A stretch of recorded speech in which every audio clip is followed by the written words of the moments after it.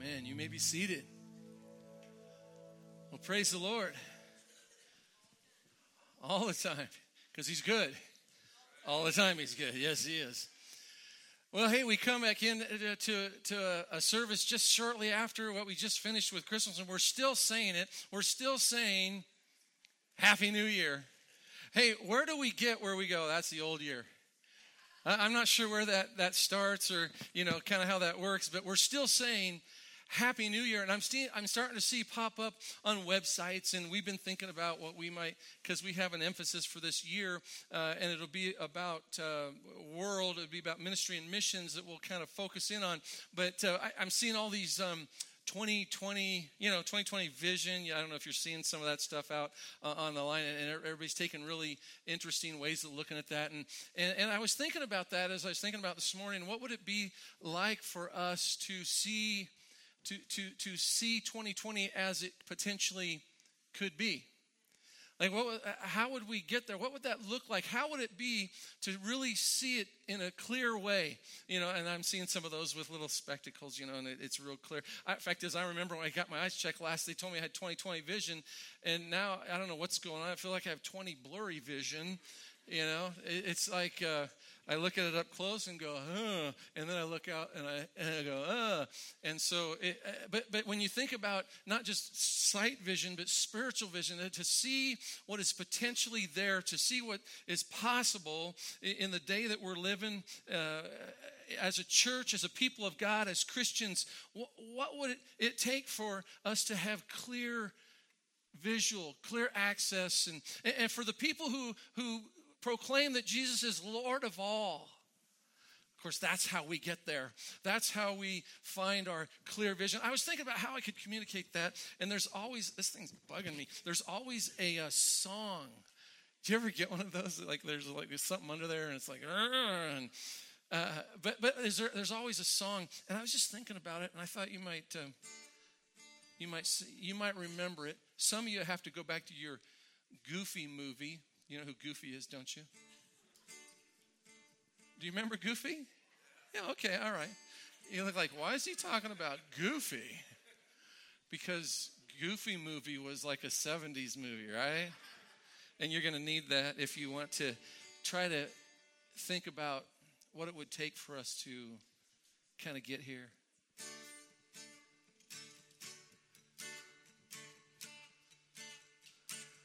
It's called an intro. I can see clearly now, the rain is gone. I can see all obstacles in my way. Gone are the dark clouds that made me blind. It's gonna be a bright, sunshiny day. Now, come on, folks. Some of you grew up then. If you're going to sing it, if you're going to be in the choir, it's going to be a bright, sunshiny day. All right, this is called choir practice. It's going to be a bright, sunshiny day. I think I can make it now. The pain is gone.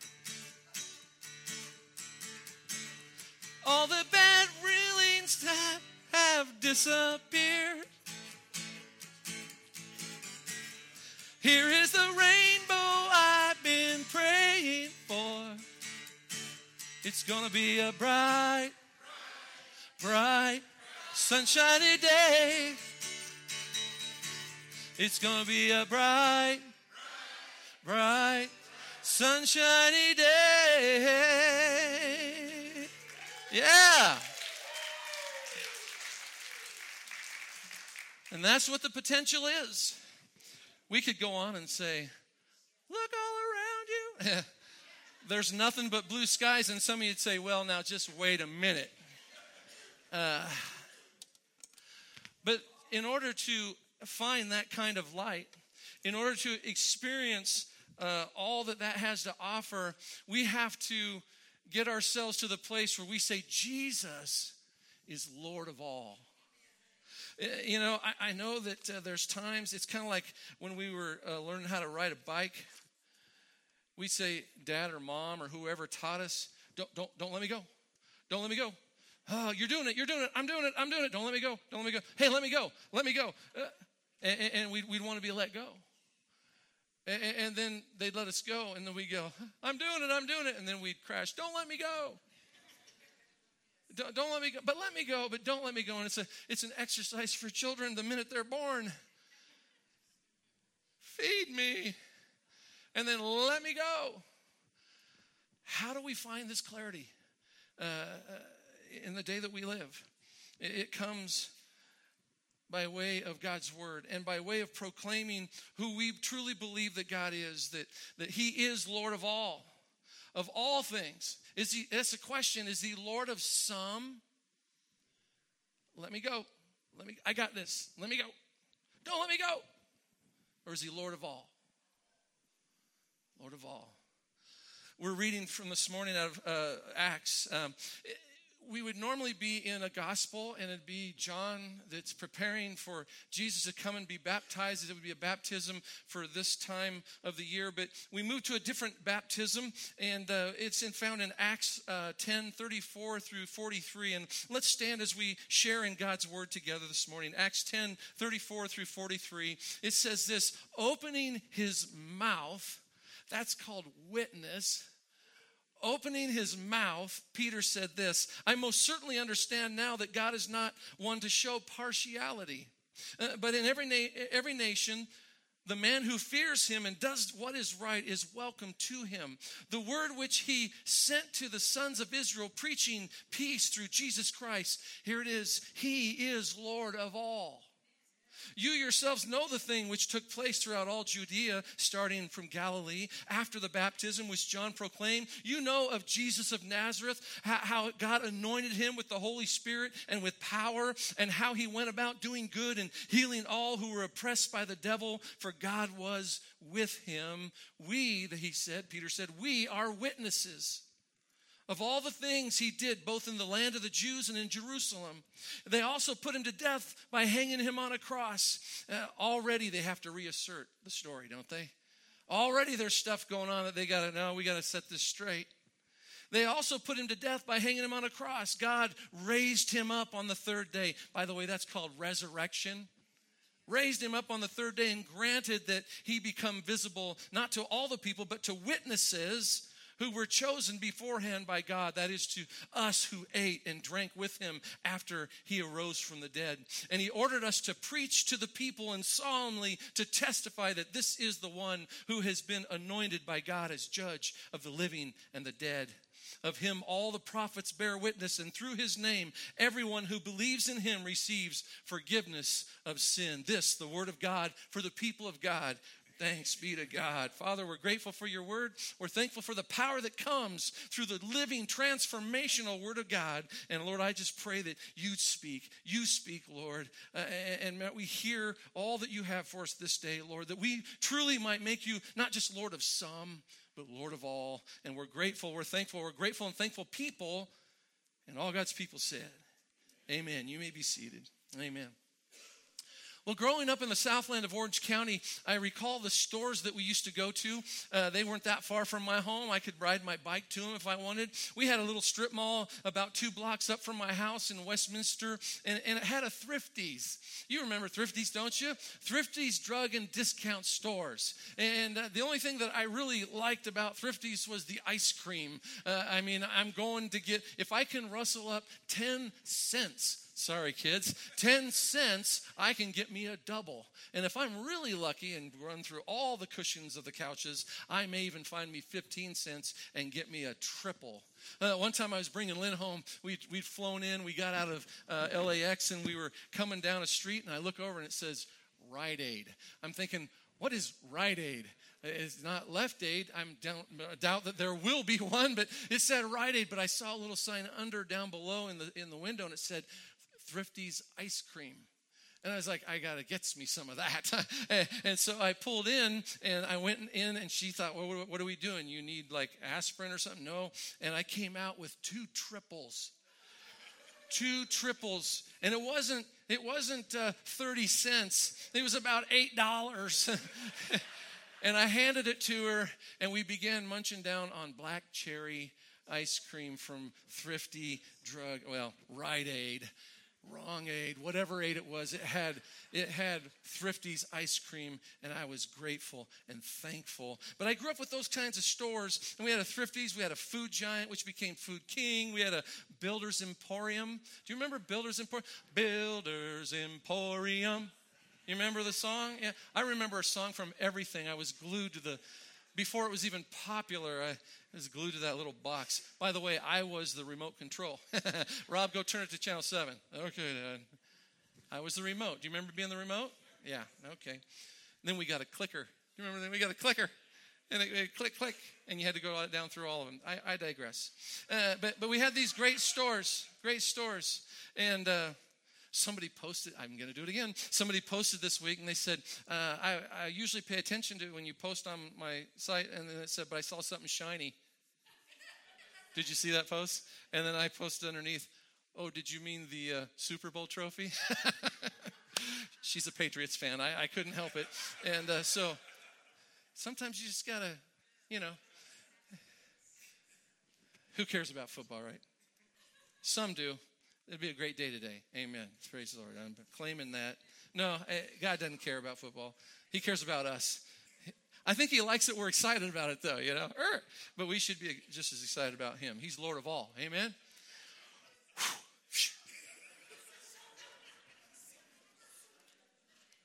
Anyway, I'm back on my block where we used to have all these stores. We even had Westminster Mall. This was before. She didn't give me anything this morning. It's all right. But we used to have the Westminster Mall. I remember before it was even there. It was just a big old grassy field before we had the great Westminster Mall. And one of the things that would happen when you would go to these places, that sometimes in the store there was a sign they would post it on the glass of the store. And it would simply say this: no shoes, no shirt. You've been to the Westminster Mall and Thrifty's and all that. Yeah, these days we don't usually see that kind of a sign. I guess that's maybe kind of rough. And now we just see we reserve the right to refuse service to anyone. Exactly. And in essence, the sign that we see there, that it's saying this, that we who work for this store and the owners of this establishment, we want you to come into our establishment. Please come in. Bring your wallet with you. We'd like you to buy. We'd like you to come shop here. We want you to come in here. But here's the deal. We demand that you do it on our terms. You have to do it the way we want it. Otherwise, you will not be welcome in this store. In essence, there's a couple of things you'll just need to do before you can enter into our shop. It might be as simple as putting on a shirt and shoes. I didn't have a problem with that. I grew up wearing my shirt and shoes, but I had friends that like to run around no shirt with their barefooted. And they say, you can't come in here unless you put your shoes and your shirt on. But either way you look at it, we love and we appreciate that you want to be in our store shopping, but you'll need to do it in a way that we're comfortable with. You'll need to do it in a particular way that is prescribed. Strict adherence will be required, or you can't come in. No shoes, no shirt, no service. There's a post-resurrection story that's told about Lazarus, and the man that Jesus brought back from the dead. You remember? You won't find the story in the Bible, but it does have a ring of truth to it. It goes like this: after Jesus was raised from the dead, all the disciples were empowered to witness for him all over the world. Resurrection had set them free. They told everyone they met that Jesus was Lord of all. The Romans, the officials, they saw these followers of Christ as troublemakers because they refused to acknowledge Caesar as Lord. And many of the Christians, they were arrested, and some were fed to the lions, and some were burned at the stake. And according to the story, Lazarus was arrested and threatened with death.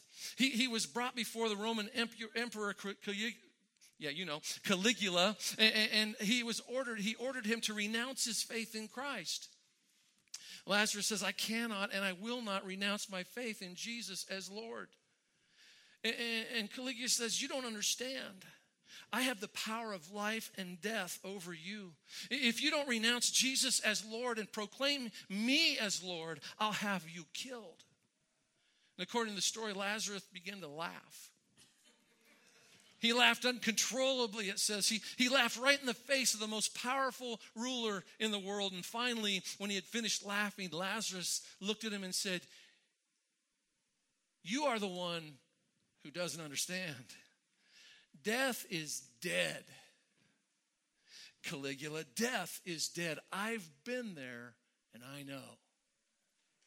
I've been there and I know. You see, this is what Peter preached at Caesarea to Cornelius, the Roman centurion and his household. Because of the resurrection, death is dead. We no longer have to fear that. It no longer has to be the preoccupation of what about the future, because we know what the future holds. It's written in God's word and it's stamped on our hearts and we believe it and we trust in it and we know that it to be true. Death does not have power over us anymore. Jesus is, in fact, Lord of all. Lord of all. And if you receive Christ, if you make Jesus Lord of your life, you are accepted.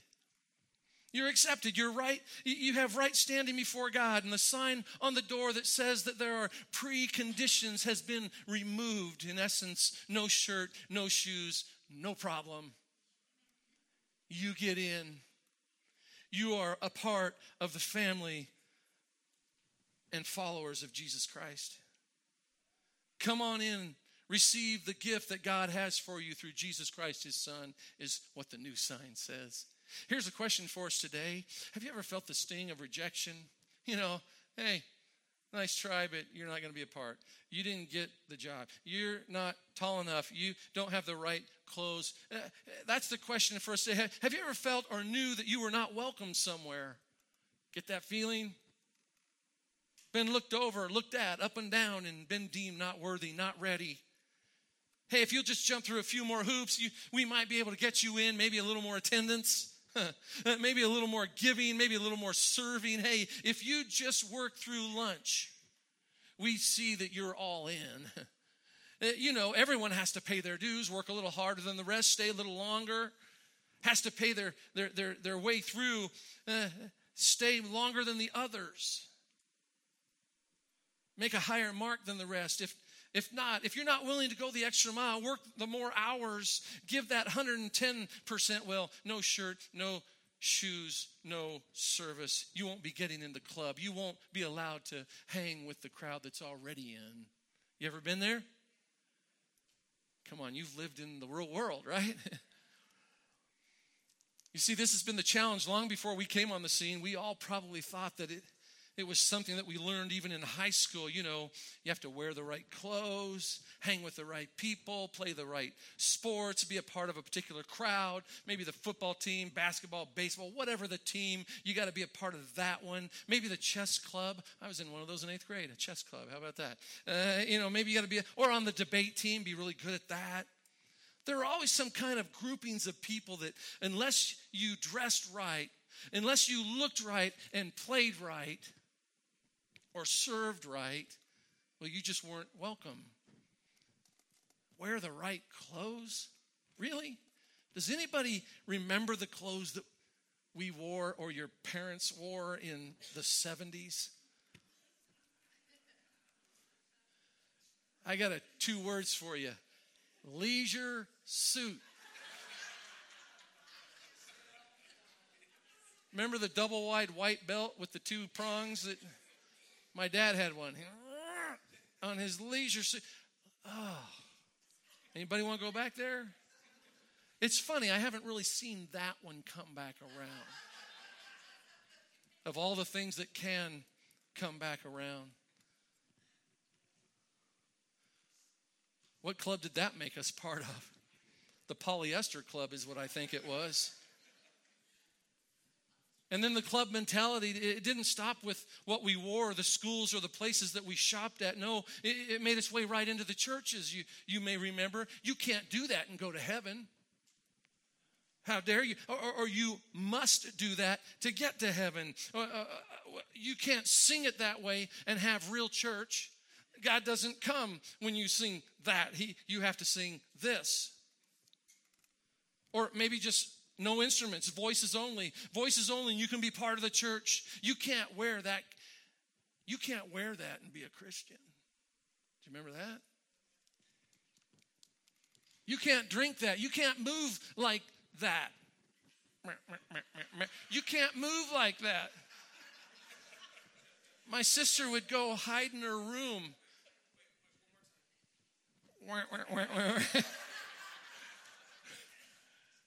You can't move like that.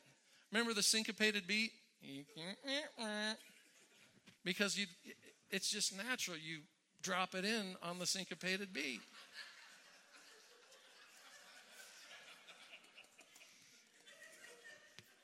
But you can't move like that and go to heaven. And these are just a few of the rules that I remember. The standard rules, rules that say that you're in, rules that say that you're not. Rules that say no shirt, no shoes. I got to be careful here, no service. Wow. Somebody to hear that and they go, that's in his heart. I know that's in his heart.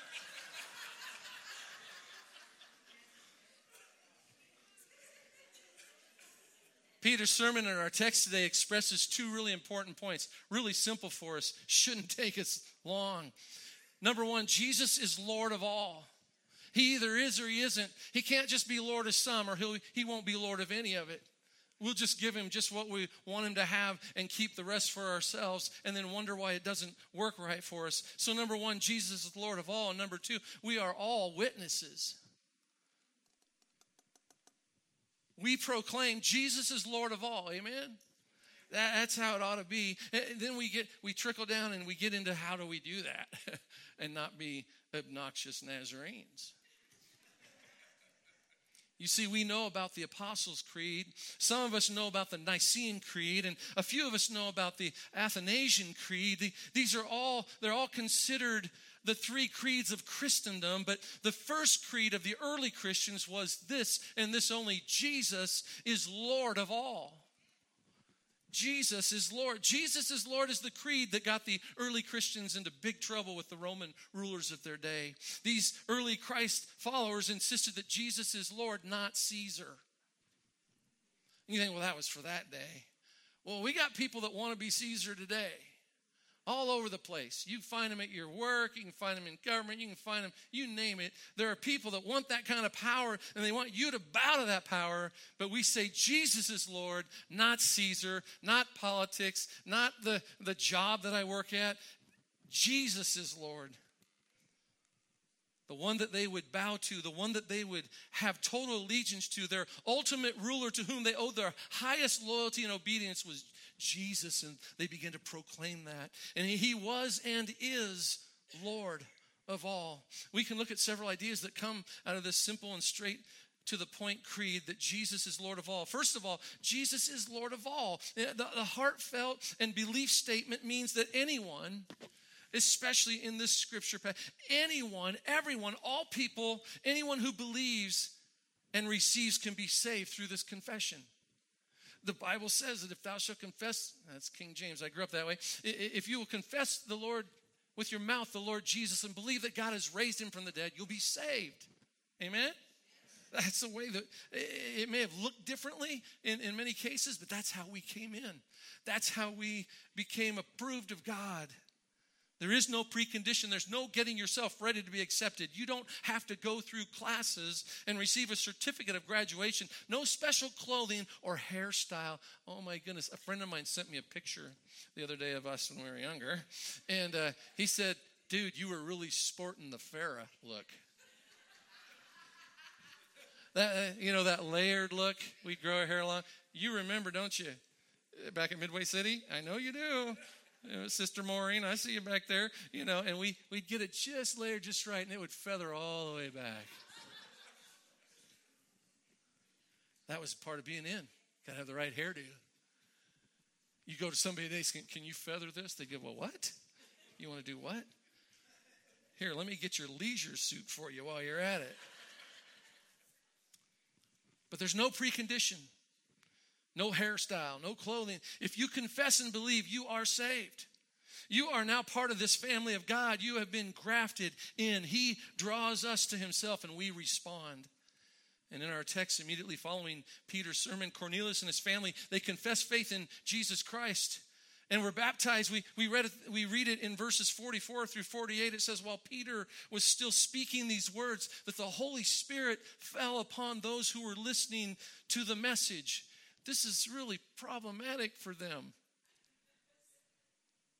All the circumcised believers came with Peter and they were amazed because the gift of the Holy Spirit had been poured out on the Gentiles also, those low-level, not yet ready for prime time players. They don't get this. We get this. They don't get this. The Gentiles had been included. For they were hearing them speaking with tongues and exalting God. And Peter answered, surely no one can refuse the water for these to be baptized who have received the Holy Spirit just as we did, can he? And he ordered them to be baptized in the name of Jesus Christ. And then once they were baptized, you know what they wanted to do? They all wanted to go to Bob's Big Boy and get French fries and hang out with one another. It says there that they asked him to stay for a few days. Let's hang out. I don't know about you, but when people come to faith, all you want to do is hang out with them. Tony, all I want to do is hang out with Tony. Because we talk about Jesus and talk about what God's doing, and he's got the joy of the Lord on his face, and some of you do too. It's wonderful. I did say some of you. Come on now. Some of us just have a resting face that we have, and it just kind of, it's just got that look. And then when we say, hey, snap out of it, we smile, and the joy is there. It's just you have to, the heart has to scream at the face. It's just wake up. But I hang out with Tony every now and then, and it's already there, man. It's fresh. It should be fresh. Not just because it's only, what do we say, 6 months? Did we say 6 months? That's awesome, man. How fun is that? To be a new Christian 6 months in, and it's still good. Can you imagine that? It's like being married for 6 months. It's still good. Well, it is. And after 36 years, it's still good. I can see clearly now the rain is coming.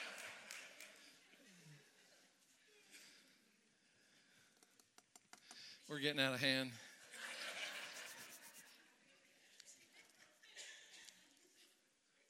I have no idea where I was. Yeah. They couldn't refuse them the baptism, even though it didn't happen in the appropriate order. There's an order to this. You see, Peter's sermon emphasized that all people, Gentiles as well as Jews, could become disciples of Jesus, and that was a revolutionary thought, a whole new way of thinking, because Peter was a Jew, and Jews of that time looked down on Gentiles. And we think about that, and we think, well, that's just a shame that people of that day would look down on a grouping of people. I say, really? Is it that far from us? I admit to you, I got some people that walk up to the church and I go, oh, here we go. That's terrible. Here we go. And then the Lord goes, hey, yeah, I know, you died for them too. I'm sorry.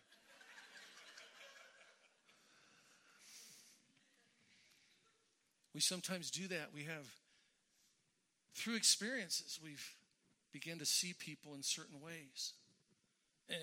They'll never get it. They'll never get it. They keep trying, but they'll never get it. They want to be homeless.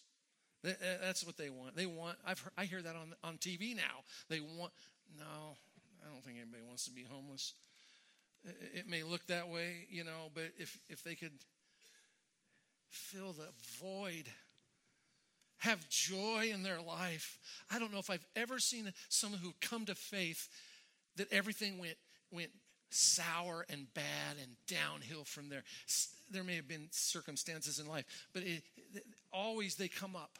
they come to a new place and everything looks new and great and wonderful. And even though nothing's changed other than I prayed to receive Christ.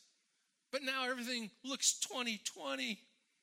It's not fuzzy anymore. And I don't want to have all of my belongings on the street. I don't want to say those kind of words that I used to say. And I don't want to drink my life away the way I used to. It's a new vision that Jesus is Lord of all. But there we are, levels of who gets in and who doesn't. The gospel of salvation was now to be understood to be for all people everywhere. No one is excluded from God's grace. Given in Jesus Christ and his cross, Jesus died that all might be saved. You see, Cornelius, he was a God-fearer who became a Christian. He, in essence, was a man who was not on the inside track. Even being a good man, a God-fearer who gave generously to others and he prayed continuously, the preconditions of the Jewish culture of the day said that that's great, but there's some hoops that you're going to need to jump through. You're not on the same level as the rest of us. You're second class. And not only was Cornelius a Gentile, second class, he was also a Roman centurion. That meant that he had loyalty and sworn obedience to Rome, and he was under Rome's authority.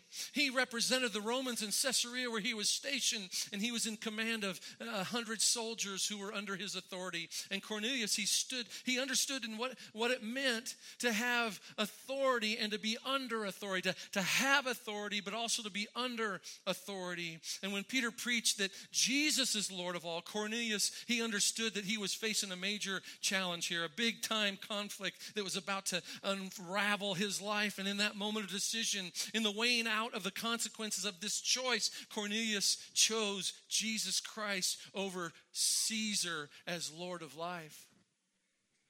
You see, this is a choice that each of us have to make. And it's not just the first time. It's not, okay, I want to receive you, Jesus, into my life. You are my Lord and Savior.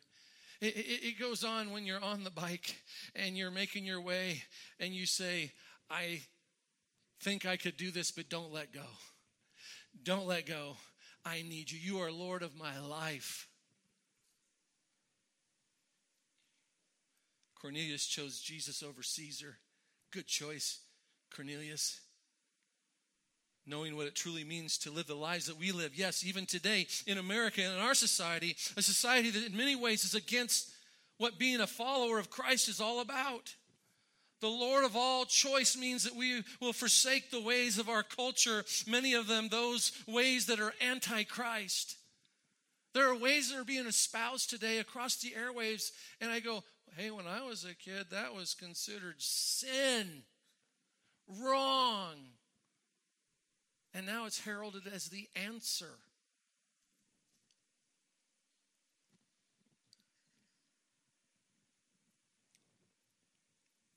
The Lord of all choice means that we will forsake the ways of our culture, many of them that are steeped in Antichrist. It means that I will set aside my own ideas that I have been developed in the culture of the me first culture. I have to set all that aside in a culture that sets one side against another side. Oh, you're one of those. Remember that in high school? Oh, you're on that team. Or people would look at you like,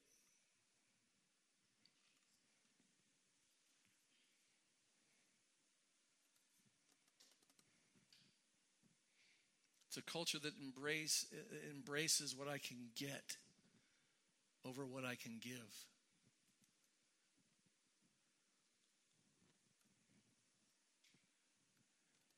We could probably park here for a while.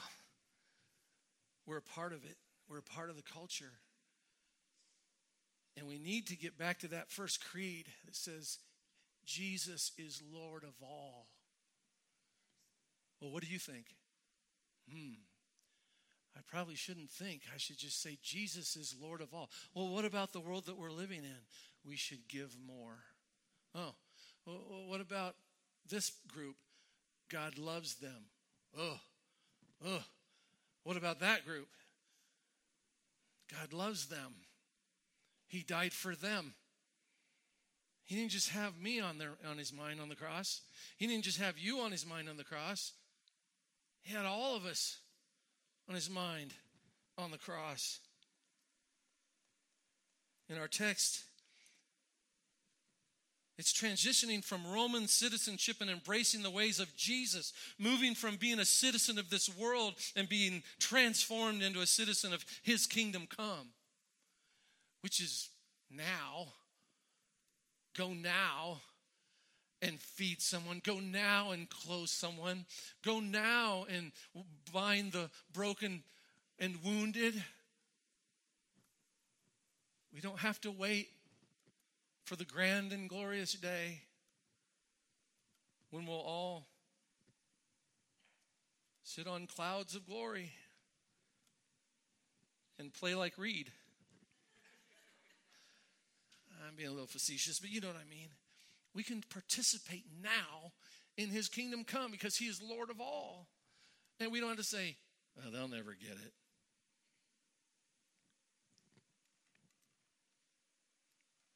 Jesus is Lord of all not only means that he is the Lord over the Jews and the Gentiles and any other group name that you want to fill in. He's over all the people everywhere, but also he is my Lord as well. He doesn't put us together in groups and then say, you guys talk it amongst yourselves and develop me something new for out here. We bow to his authority in our lives. He's Lord of my life as well. If we do not translate and apply that Jesus is Lord of all creed to our own lives, we move this major idea to a minor idea. It is relegated to the margins of our lives, and it becomes just an interesting Bible story and emphasis. We become admirers of Jesus, of his words, but not true disciples. That Jesus is Lord of all means that as Christians, I come under his ultimate authority. What do you think, Rob? I don't know. Let me check. Well, don't you have an opinion?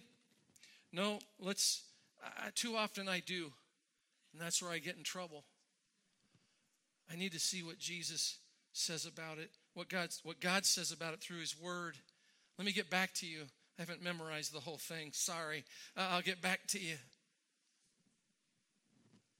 We come under his authority. Martin Luther in the Small Catechism interprets the meaning of the second article of the Apostles' Creed like this. He says, I believe that Jesus Christ, true God, begotten of the Father from eternity, and also true man, born of the Virgin Mary, is my Lord.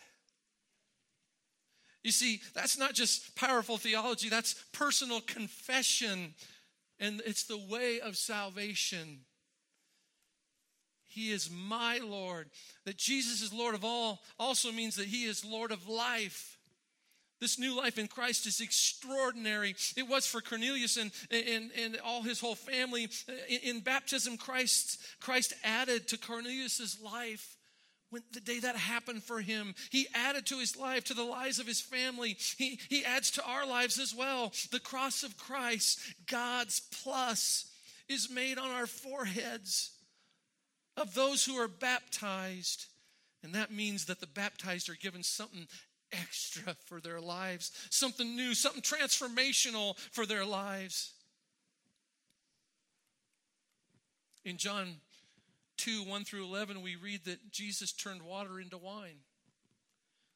He took the water, which was very ordinary, and he made wine, which was extraordinary. This was the first of his signs. This means that this was the kind of thing Jesus did throughout his entire ministry. He took ordinary, average, everyday people and he made them extraordinary, extraordinary. Christ adds a plus to our ordinary lives. You don't do that. I don't do that. Rob, how'd you get to be able to do that?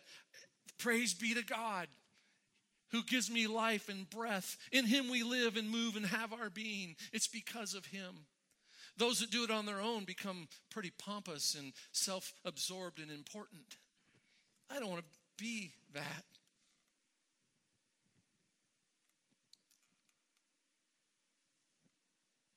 We've looked at two implications of Peter's words. Jesus is Lord of all, and he is Lord of all people of every color and kind and race and culture, and he's my Lord, and he is the Lord of life, and we are called to come under his authority for living our lives. Another application we can find in this first century creed that Jesus is Lord of all is this: death isn't fatal. Death is not final.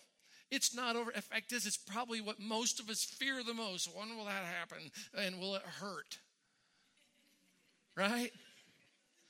I mean, all the other things we navigate and we kind of work around, but that final one, that one, when you get right down to it, the harshest of atheists will go,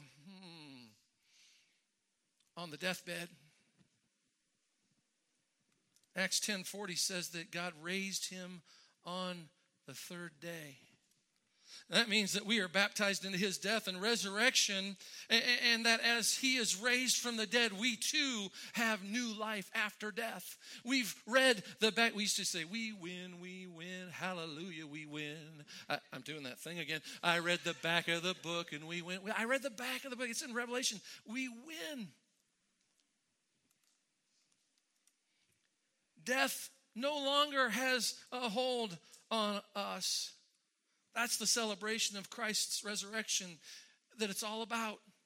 For each of us, there may be very real physical death that'll happen. You know, if he comes back tomorrow, you'll be like, that didn't hurt at all. And I'd love that. And maybe that'll happen. When I was a kid, they told me every Sunday that tomorrow morning could be it. And I was scared. But for those who Jesus is Lord of all, there's no fear. Through Christ, we are promised life after death. Jesus said, if it were not so, I would have told you. That's pretty clear. He also said, I'm the resurrection and the life. Paul puts it this way. He says, if in this life only we have hoped in Christ, we are of all people the most to be pitied. But then he adds this. This is in verse 54. But when this perishable, and I've got extra of it since Christmas. When this perishable will have put on the imperishable, and this mortal will have put on the immortality, then will come about the saying that is written, death is swallowed up in victory. O death, where is your victory? O death, where is your sting? The sting of death is sin, and the power of sin is the law. But thanks be to God who gives us what? The victory through our Lord Jesus Christ. You see, Peter proclaimed new life for all in Christ Jesus. He proclaimed life over death. He said that we are witnesses for Christ. So number one, Jesus is Lord of all. Number two, we are his witnesses. There's 4 places in Peter's sermon that he uses the term witnesses or the term testify. In 1039, it says, we are witnesses to all that we, Jesus, did both in Judea and Jerusalem. And then in 1041, it says, to us who were chosen by God as witnesses and who ate and drank with him after he rose from the dead. And then in 1042, it says he commanded us to preach to the people and to testify that he is the one ordained by God as judge of the living and the dead. And then 1043 says, all the prophets testify about him, and that everyone who believes in him receives forgiveness of sins through his name. It is completely clear that these passages, being that Peter and his apostles and the prophets before them, they were all witnesses. In addition, all who come after, that all Christians are called to be witnesses for Christ. Not all are evangelists, but those who have confessed and believed, we're all witnesses. The Greek word for evangelist in the New Testament means someone who announces and declares the gospel. The Greek New Testament word for witness means this: someone who shares the gospel. Not everybody's a proclaimer, but everybody's a sharer. We won't all stand somewhere and yell at everybody, sorry, but we'll all share. We'll bring the gospel, the good news, and we'll share it around us. Not all Christians are called to be evangelists, declaring or preaching the good news of Jesus Christ, but we are all called to share our faith with others. All evangelists are witnesses, but not all witnesses are evangelists. This is not a play on words. It just means that we are to share the good news with others. Whatever we feel our giftedness is, doesn't matter. You say, well, I'm better at painting. Well, then paint, but go share the good news. Well, I'm helps. And those are good. I need to, helps is a good thing, but be help and go share the good news with somebody. Well, I like doing computer graphics. All right, do computer graphics, but share the gospel, share the good news with those that are around you. What might it mean to those that we have contact with nearly every day? What would it mean to them for us to boldly proclaim to them? We've become so fearful of that. Oh, they'll think I'm a fanatic. Oh, they'll reject me. Jesus is Lord of all. They won't like it. Jesus is Lord of all. I could get in trouble at work. Jesus is Lord of all. I never get in trouble at work for that. just a thought. But I should get in trouble if I don't proclaim that he is Lord of all. What would it mean for them to know that they are not second class? That they can have the same standing that we all have with God. That if they would confess and believe, they would be a part of this great big family of God, that they are included and important. Jesus, the Lord of all, he said to the apostles and to all Christians, all authority in heaven and on earth has been given to me, so go, therefore, and make disciples of all nations. And that nations word is all people groups. Not just my favorite types, not just the ones that live around my block, but all people groups.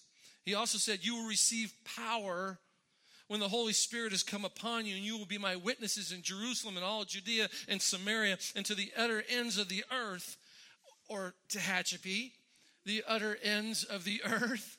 This is our utter end. I don't know, we may drive down to Bakersfield or down to on the other side or go into LA, whatever. Wherever it takes us, we are to take the gospel, the good news with us. Because Jesus is Lord of all, and we are called to witness to the lordship of Christ beyond all barriers and all divides, language, culture, prejudice, geography, economic class, or education. All people of every color and kind can receive the gospel of peace through Jesus Christ. That's out of Acts 10:35. That is the good news today for all people, no matter where you come from, poor, rich, impoverished, no matter where you're at, the good news is for you. Because Jesus is Lord of all, we are called to witness that life can be extraordinary for those who believe. In Christ, we have a joy in the Lord. A joy in the Lord. In Christ, the joy of the Lord is added to our ordinary lives. Show me a grouchy Christian, and I'm going to have to go to the Word to find out where I can find one.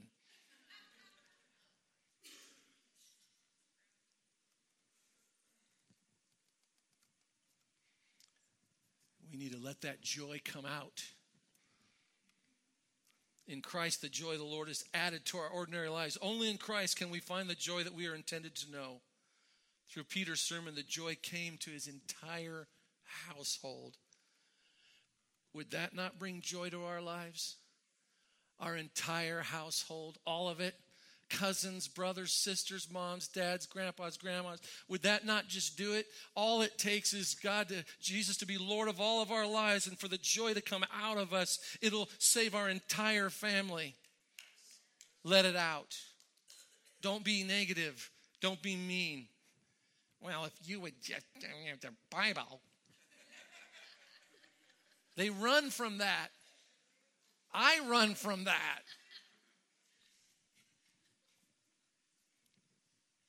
Speak life into their lives. Take the very positive things that are the natural things that God has instilled in them and fan that. Be positive to them. I'm preaching to myself now. We're going to have a talk with this girl with this dog in my house. I need to be encouraging. That is the sweetest little, largest, slobbering, hair-filled animal I've ever seen. Only in Christ can we find the joy that we are intended to know. Through Peter's sermon, that joy came to the whole household, saved his whole house. Would you not scream for joy when our wayward kid calls in, says, man, I've gave my heart back to Jesus?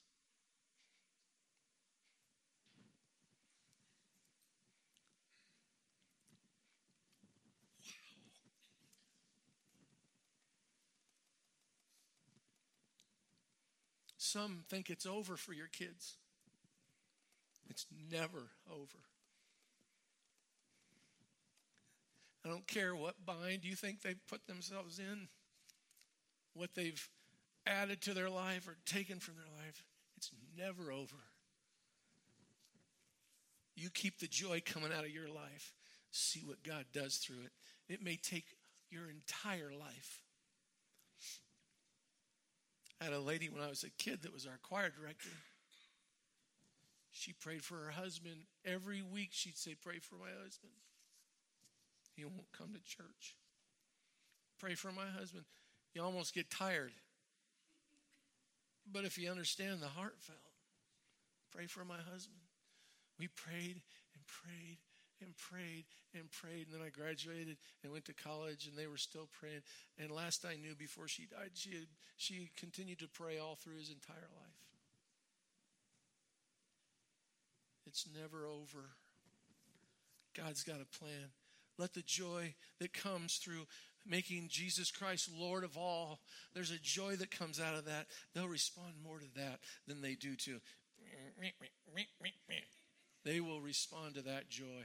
And then write them a check, for gas. Write them a check for gas and let the joy of the Lord flow. That's right.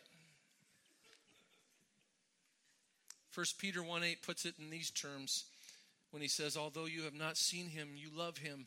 And even though you do not see him now, you believed in him and rejoice with an indescribable and glorious joy. The joy of the Lord is our strength. It's what gets us through when we get the bad news. Oh, the joy of the Lord. The Revised Standard translates this blessing of believing as an unutterable and exalted joy. People are searching for this joy. They go to great extreme lengths to find the joy. There was a young person this last week in our community that couldn't find the joy.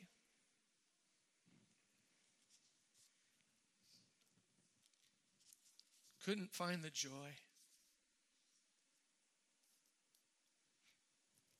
Lord, be with him this day. They desire and they need joy in their life.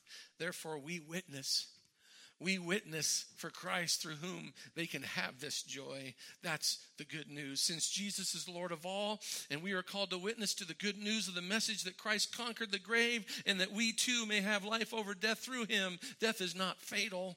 By Christ's resurrection, death is dealt a deadly blow. We may die physically one day, but since the grave could not hold our Lord, the grave can't hold us either. Christ precedes us in our graves and then says, come on, follow me. I'll show you the way out of here. Death is not fatal. That's the good news.